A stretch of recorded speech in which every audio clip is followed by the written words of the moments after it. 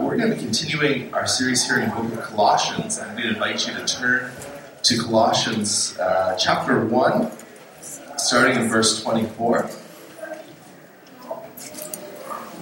This is a section where Paul wants to remind the church about being church, about what it means to be mature in the Lord. I think for a lot of us, Christianity, it is very simple, and yet there's a lot of depth in it. And Paul wants to remind us of that we have growing up to do in Jesus, and that's a good thing. It's not that we ever get past the basics of Jesus and salvation, the gospel. That's always the core, but he wants us to continue to grow up in this and become mature people. So let me read to you this section. Paul talks about his own ministry to the Colossians, and then he talks about what he wishes for them as a church. I think it's just a great reminder here of what we need to keep first and foremost as a church. Does that make sense? So let me read to you Colossians 1, starting in verse 24. We're going to go to chapter 2, verse 5. Here's Paul's ministry first, and then his prayer for the church. Now I rejoice in my sufferings for your sake. And in my flesh, I'm filling up what is lacking in Christ's afflictions for the sake of his body, that is the church, of which I became a minister according to the stewardship from God that was given to me for you, to make the word of God fully known. The mystery hidden for ages and generations, but now revealed to his saints. To them God chose to make known how great among the Gentiles are the riches of the glory of this mystery, which is Christ in you, the hope of glory. Him we proclaim, warning everyone and teaching everyone with all wisdom, that we may present everyone, here it is, mature or complete or full grown in Christ. For this I toil, struggling with all his energy, this is Christ's energy, that he works powerfully within me. I want you to know how great a struggle I have for you and all those at Laodicea, and for all who have not seen me face to face. Remember, Paul hasn't actually met these people. He's writing to people he doesn't know personally. That their hearts may be encouraged, being knit together in love, to reach all the riches of full assurance of understanding and the knowledge of God's mystery, which is Christ, in whom are hidden all the treasures of wisdom and knowledge. I say this in order that no one may delude you with plausible arguments. For though I'm absent in the body, I am with you in spirit and rejoicing to see your good order and the firmness of your faith in Christ. Let's pray. Father, thank you for your word, Paul's word to the Colossians, and we ask you would teach us of yourself, Lord, encourage us today as your believers and as your church with this word, that we would hear and receive it and digest it, Lord, in your name. Amen. Amen. So Paul starts off, I just want to kind of walk through this passage, if that's all right. Because there's some really great things here. Paul gives us the marks of faithful ministry. He gives us sort of the things in his own life that have been really, really important as he's followed Jesus. And then he gives them the marks of a faithful church. He's got sort of things in his own life that he wants to share and the things he wants to see in them. Does that make sense? So the first section, this verses 24 to 29, just kind of skim through that. You'll see this is the marks of a faithful ministry. Faithful to Jesus, a mature life. And then this next bit, 2 verses 1 to 5, these are the marks of a faithful, mature church. This is what he wants them to grow up into. So I want to start with this first section, chapter 1, verses 24 to 29. What is Paul known for? What are the things that were so important in his own life that we can model? And the first thing that kind of maybe rubs us the wrong way, I think, can anyway, is that what he says right at the top. Now I rejoice in my sufferings. We just sang about this, right? I rejoice even in the middle of things that aren't always joyful. He has this attitude right off the cuff that's so very, I think, perhaps, correct me if I'm wrong, but this is really kind of countercultural, kind of counterintuitive, isn't it? to what we'd often just sort of assume about life.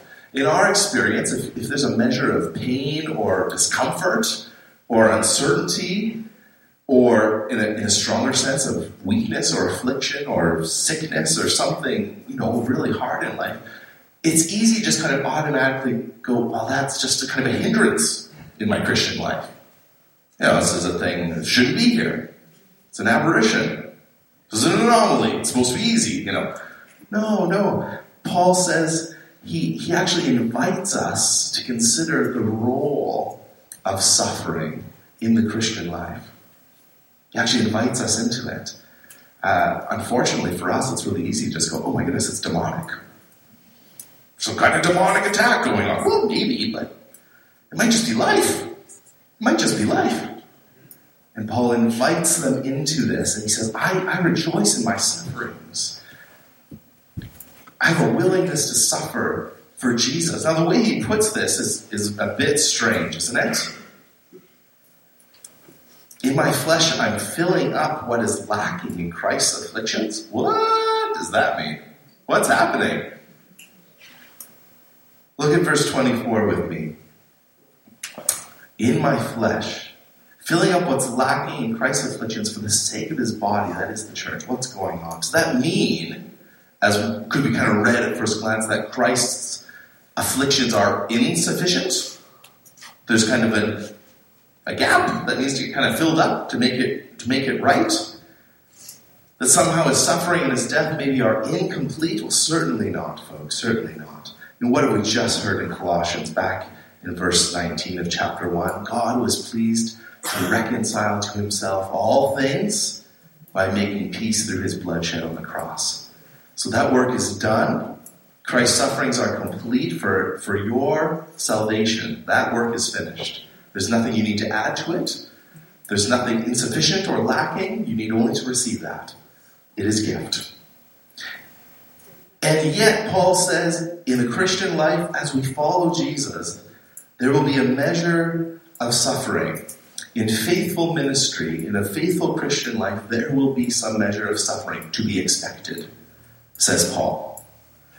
And instead of kind of going into the, well, why is that and how is that, and getting kind of really worked up on those sorts of questions. And those are important questions. The key here that Paul wants to come back to is, what are you actually going to do when that suffering comes? And for Paul, he sees the suffering as almost like a privilege. It's an opportunity to suffer for Jesus. And he kind of treats it as something joyful, because it reminds him, I'm on the right track. I'm participating in the life of the suffering servant, which means I'm probably going to suffer along the way too. And that's okay. It's okay. And folks, as we are the body of Christ in the world, there's almost an assurance that there's going to be hardship along the way. There's going to be some measure of suffering along the way. In fact, we should just expect this. The issue here for Paul is, are you going to see this as something to rejoice in? Learn to rejoice in, as hard as that will be to learn? Or is it going to make you just kind of run from God or turn from him entirely? And Paul says, I rejoice in my sufferings. He's in jail when he's writing this, right? He's in jail. He's on his way to martyrdom, where he'll be killed. And he says, I'm going to choose to rejoice in this place.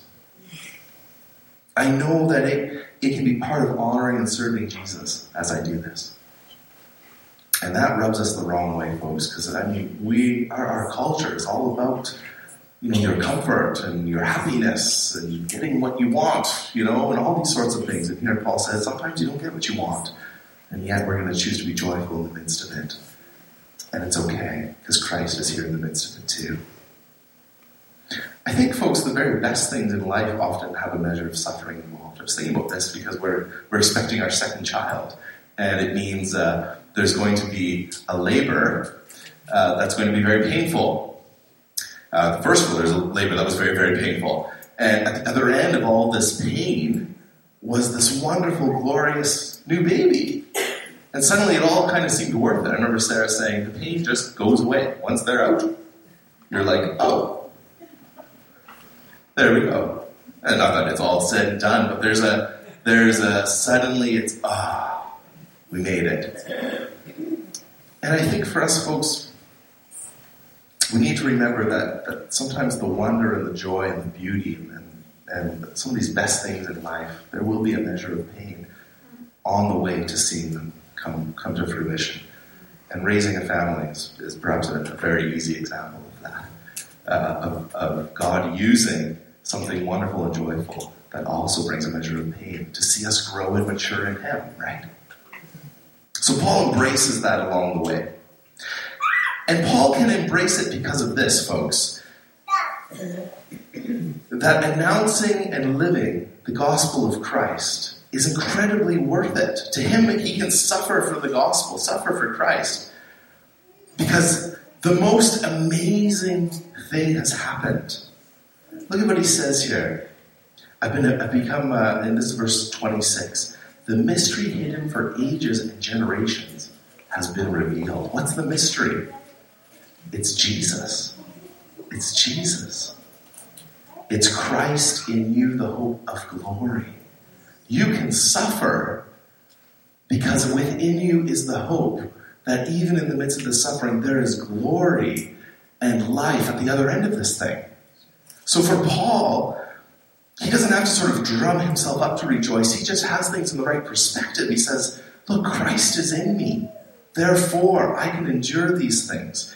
And the secret, the thing that's now gone public, is that God and His salvation is not just for the Jews, it's for everyone. And this is a big deal. This is not just sort of a local tribe's deity doing something for them.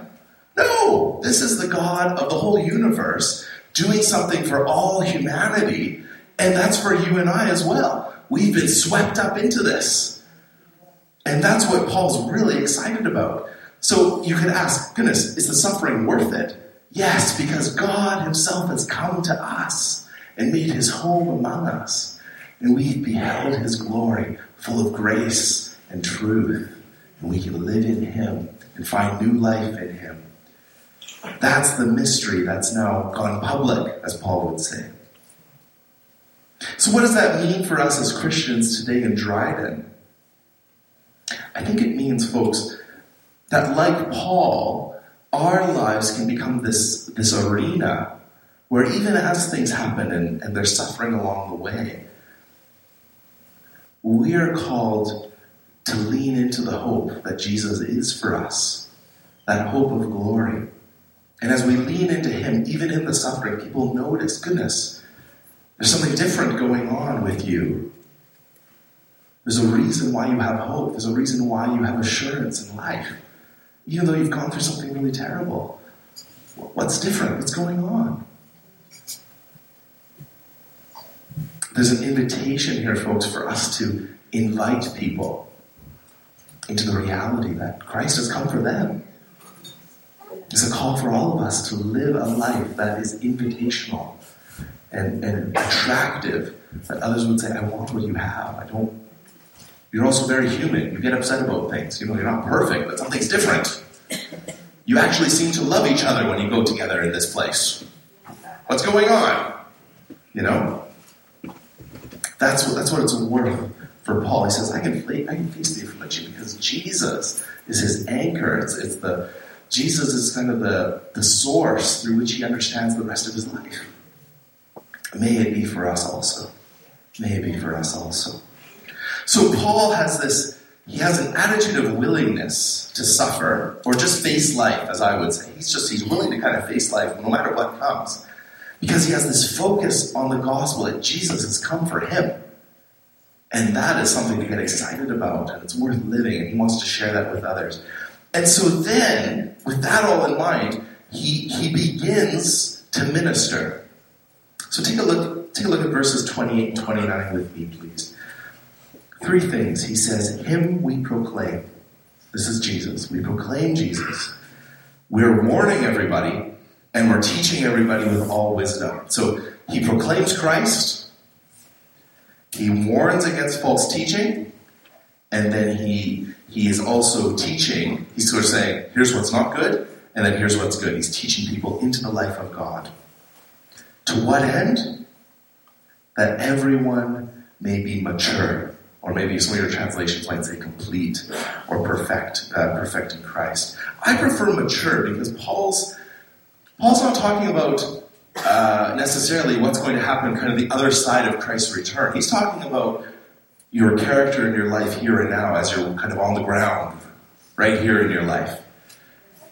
So I think mature is really good. He says, we're struggling with all Christ's energy to teach you and to encourage you so that you can grow up and be mature yourselves and carry this on, pass this on. This is the life we've called you into. So this is Paul's heart for us. He has an attitude of being willing to suffer. He has a focus on the gospel. And then he launches into this deep soul care for people where he proclaims Christ, warns against the bad stuff, and leads them with wisdom into what's good. It's great pastoral ministry, actually, is what Paul's doing. But there's something really important here for you and I. Because I think, if you're anything like me, sometimes you just feel a little bit kind of bogged down in your Christian life. Like it just feels kind of hard. Or maybe you feel a bit distant from God, or just, you don't really know where to turn. Folks, if there's anything for us here, it's the fact that we are capable of maturity.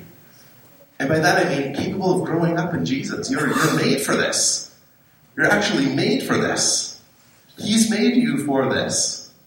You're capable. You're qualified. You're reconciled for this.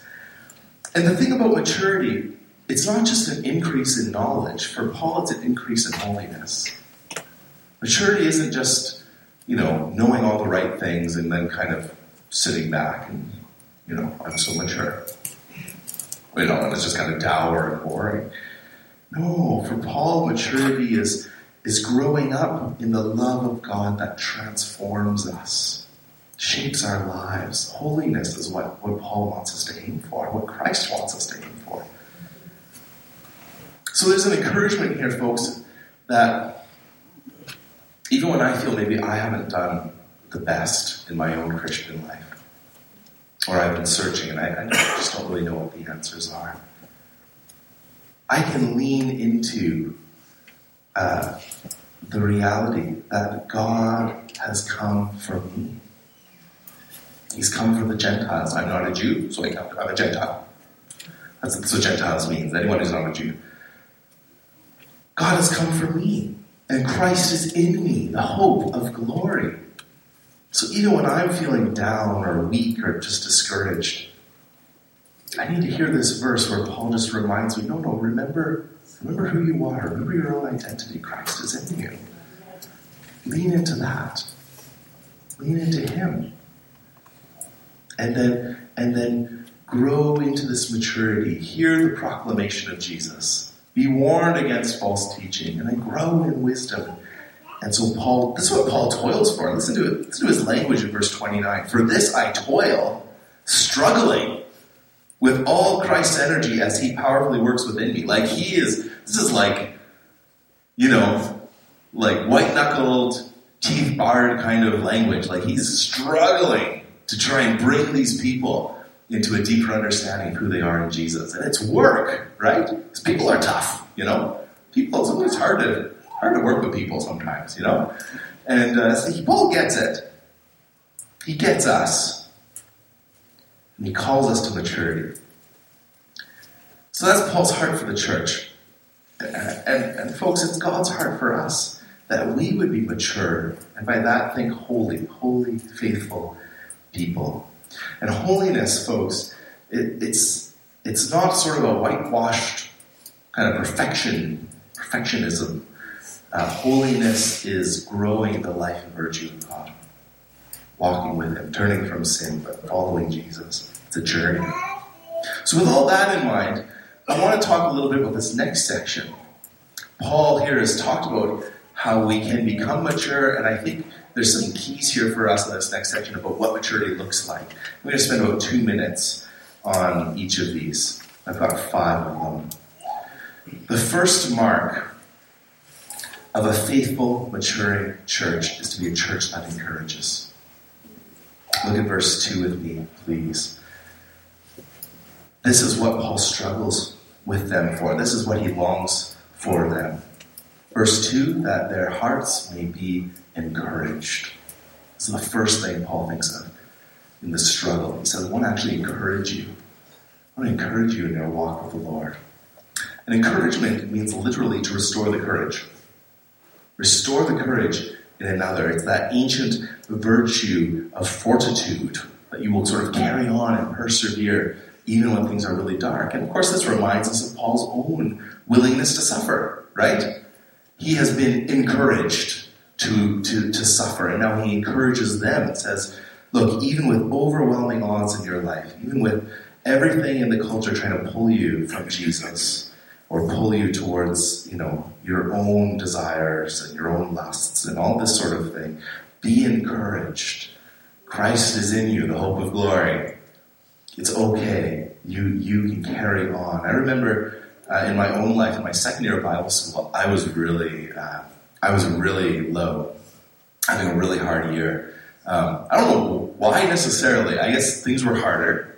Coursework was harder. I was doing a little bit of Greek, which is just really tough. I don't know. My Greek is pretty sloppy. So, it's not terrible, but it's not great. So anyway, working on Greek, it's really stressful. I've got work to do. I was an RA, so I was sort of leading a dorm of guys.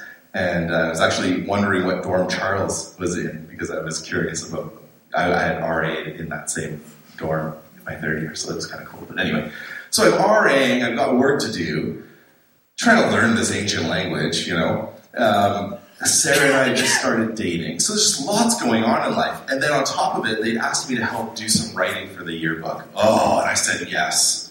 And so here I am, I've just got 100 things on my mind, right? Just going.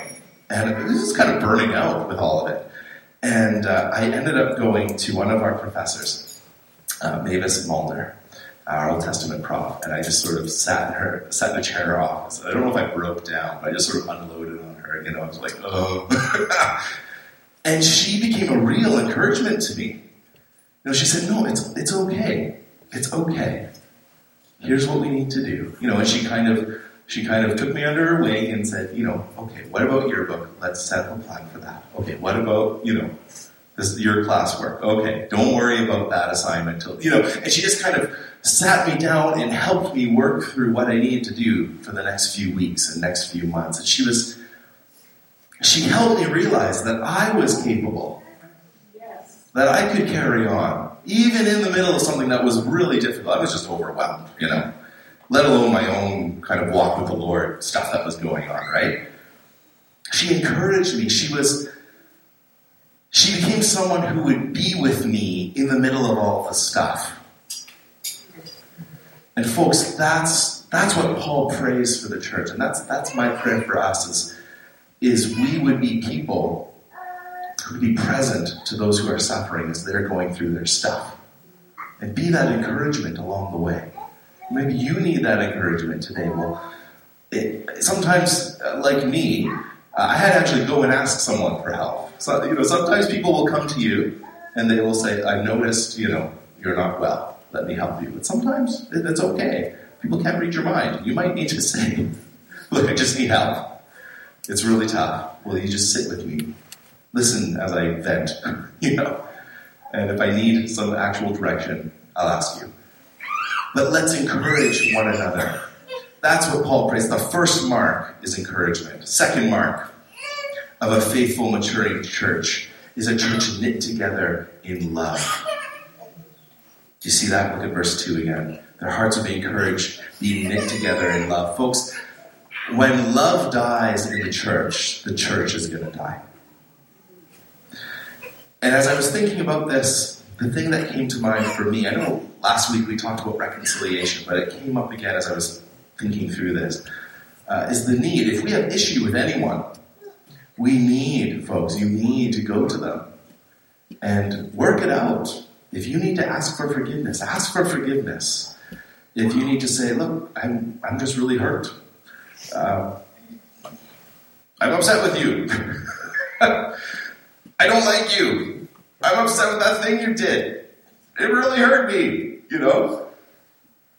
We need to seek reconciliation, folks, to live at peace with one another. Don't hold bitterness. And this goes for me too. If you have an issue with me, either kind of just like with Nicholas, or you have an issue with something in the church, like a decision that's been made or pastoral issues or whatever, please, just come talk to me. Like, I'm really not that scary. I hope you don't come across that way. When you walk into my study, you'll find chairs. You just kind of sit down, and I'll sit in one chair. You can kind of face off with one another. We'll talk through things. No. Folks, if there's an issue, this is so true in so many churches where people just have harbored feelings toward the pastor or someone in leadership. So much healthier, folks, for us to deal with that. And it might be difficult too, and it might be really nerve-wracking, but folks, we need to. We just need to. We need to love each other, knit together in love. And so we seek reconciliation so we can live out that love well. Does that make sense? Willing to love our town also, not just here in kind of our church family. And there's a lot of us. Did you notice? You probably don't know everyone here. I know I don't know all of you.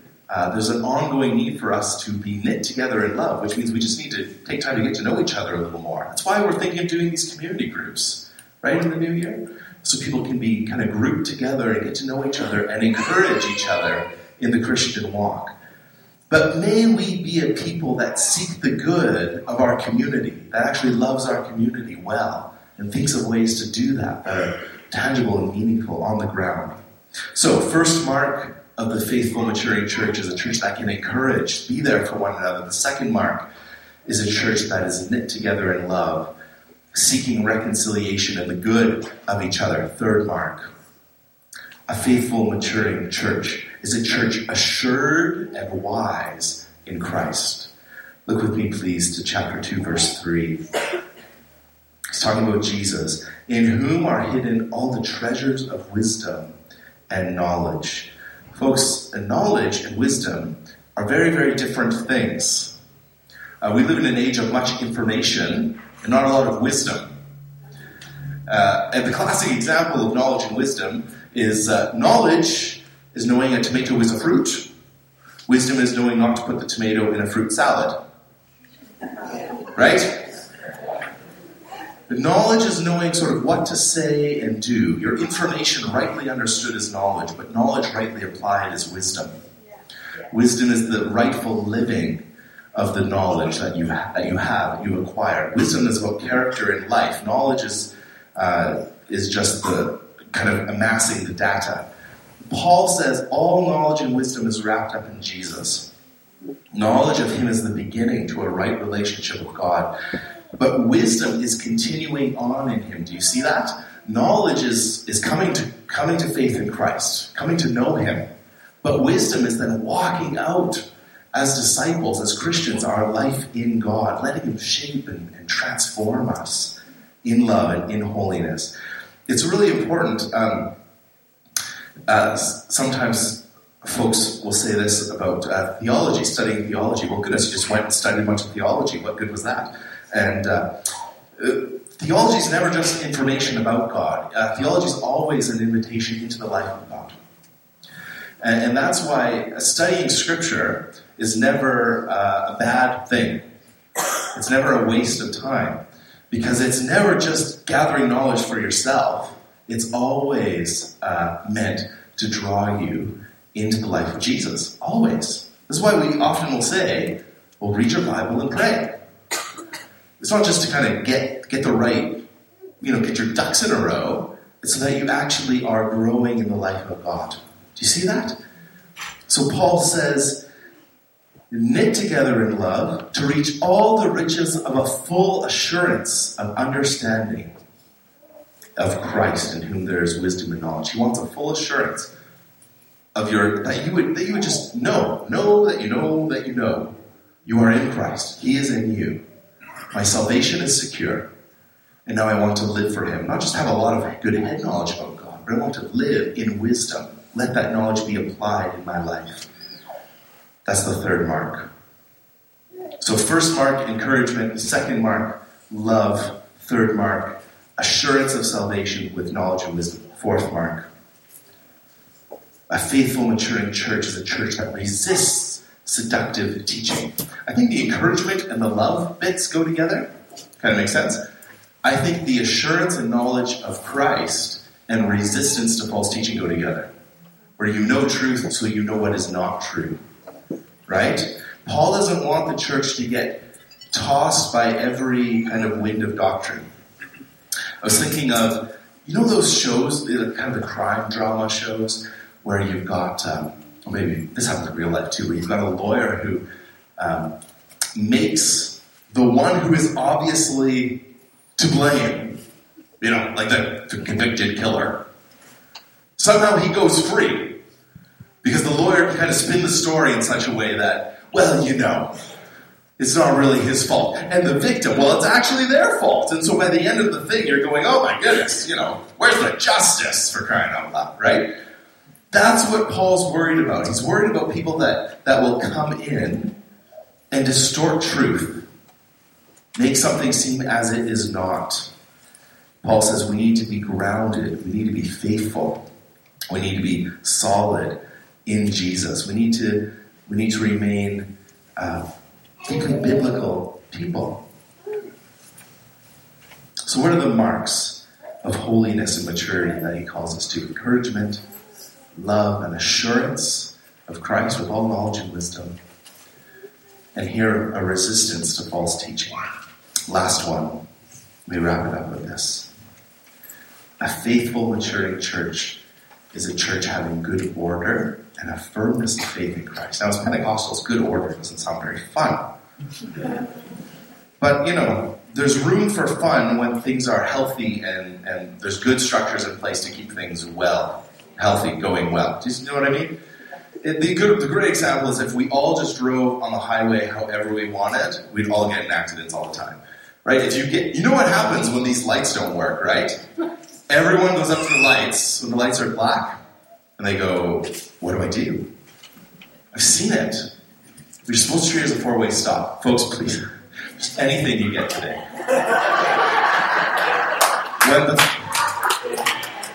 When the traffic lights aren't working, you treat it as a four-way stop. Please treat it as a four-way stop. I came up from the underpass up to Cecil and the highway, right where Fransons live. Okay, I stopped. And everyone kept going down the highway through the nothing light. I was like, I'm so glad I didn't think you were stopping. It was like a transport and some other thing. And it was like, I'm just going to wait here until you guys have it all figured out. Right? If there isn't a good sense of order, something to keep us properly in line, it's just anarchy. It's anarchy out there. It was anarchy that day at the highway. Paul calls us to a firmness and a good structure of faith in Jesus. But these words are actually kind of military words. Good order and firmness. It's like he pictures the church as an ordered army and a rank upon rank. And everyone kind of knows their place, knows what they got to do. So Paul also says, look, your firmness is in Jesus. Your firmness isn't in me. Your firmness isn't in your own sense of self-righteousness or your own sense of progress in the Christian life. Your firmness is in Jesus. It's Jesus, not Pastor Dick, not your own character or whatever, that is your firmness. That's where your faith needs to be centered, is in Jesus. And that means even when we don't live this stuff out well, even when things are kind of a mess in the church, in all churches there's a level of mess, because we're people. Even when things are kind of messy and we're not getting along necessarily and, things are whatever, that's okay because the firmness is Jesus. Right? Firmness of faith in Jesus. So we, even in our mess and our sin, when we're disappointing each other, we lean into Christ. He's our foundation.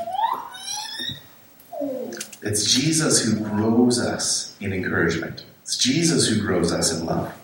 It's Jesus who graces us with the knowledge and wisdom to resist false teaching. It's Jesus who grounds us in himself. So that's why, what's great about this is we never actually move beyond these things. We always need this. We hear this sermon today, and years from now, we're going to be needing to be reminded. I need to be encouraged. If love's not central in my life, something's wrong. If I'm wavering in my faith, I need to get grounded again in Jesus. And if I'm way off track in some kind of really bizarre false teaching, I've seen what's on Facebook. There's weird stuff. If I'm way off track, I need to get centered again. I need to get back to basics. That's what's great about this, as Paul says, your maturity isn't getting beyond the basics. Your maturity is keeping the basics kind of at the forefront in front of you. It's not like there's secret knowledge you need to get on with to really advance in the Christian life. It's just keeping first things first. Keeping Jesus at the center. So folks, today, let's be people of encouragement and love. Let's be people of truth, not false teaching. Let's be people of word and prayer and spirit. Let's be steadfast in Him, even in the midst of suffering, willing to rejoice. Let's commit afresh to Him.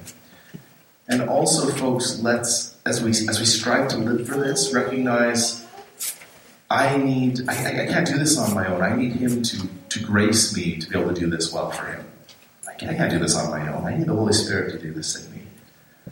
I'm going to invite Pastor Velma to come and pray for us, and the worship team's going to come back. And as we prepare to pray, my prayer for us is that we would just lean into Jesus and say, Lord, I need your help to rejoice in the middle of suffering. I need your help to be encouraged and encouragement. I need your help, Lord. And I don't measure up sometimes. I don't always feel mature. But Lord, I come to you today. And would you, by your Spirit, stir these up in me? Let's live as wise and faithful and mature and holy people for Him. Amen. Pastor Norman.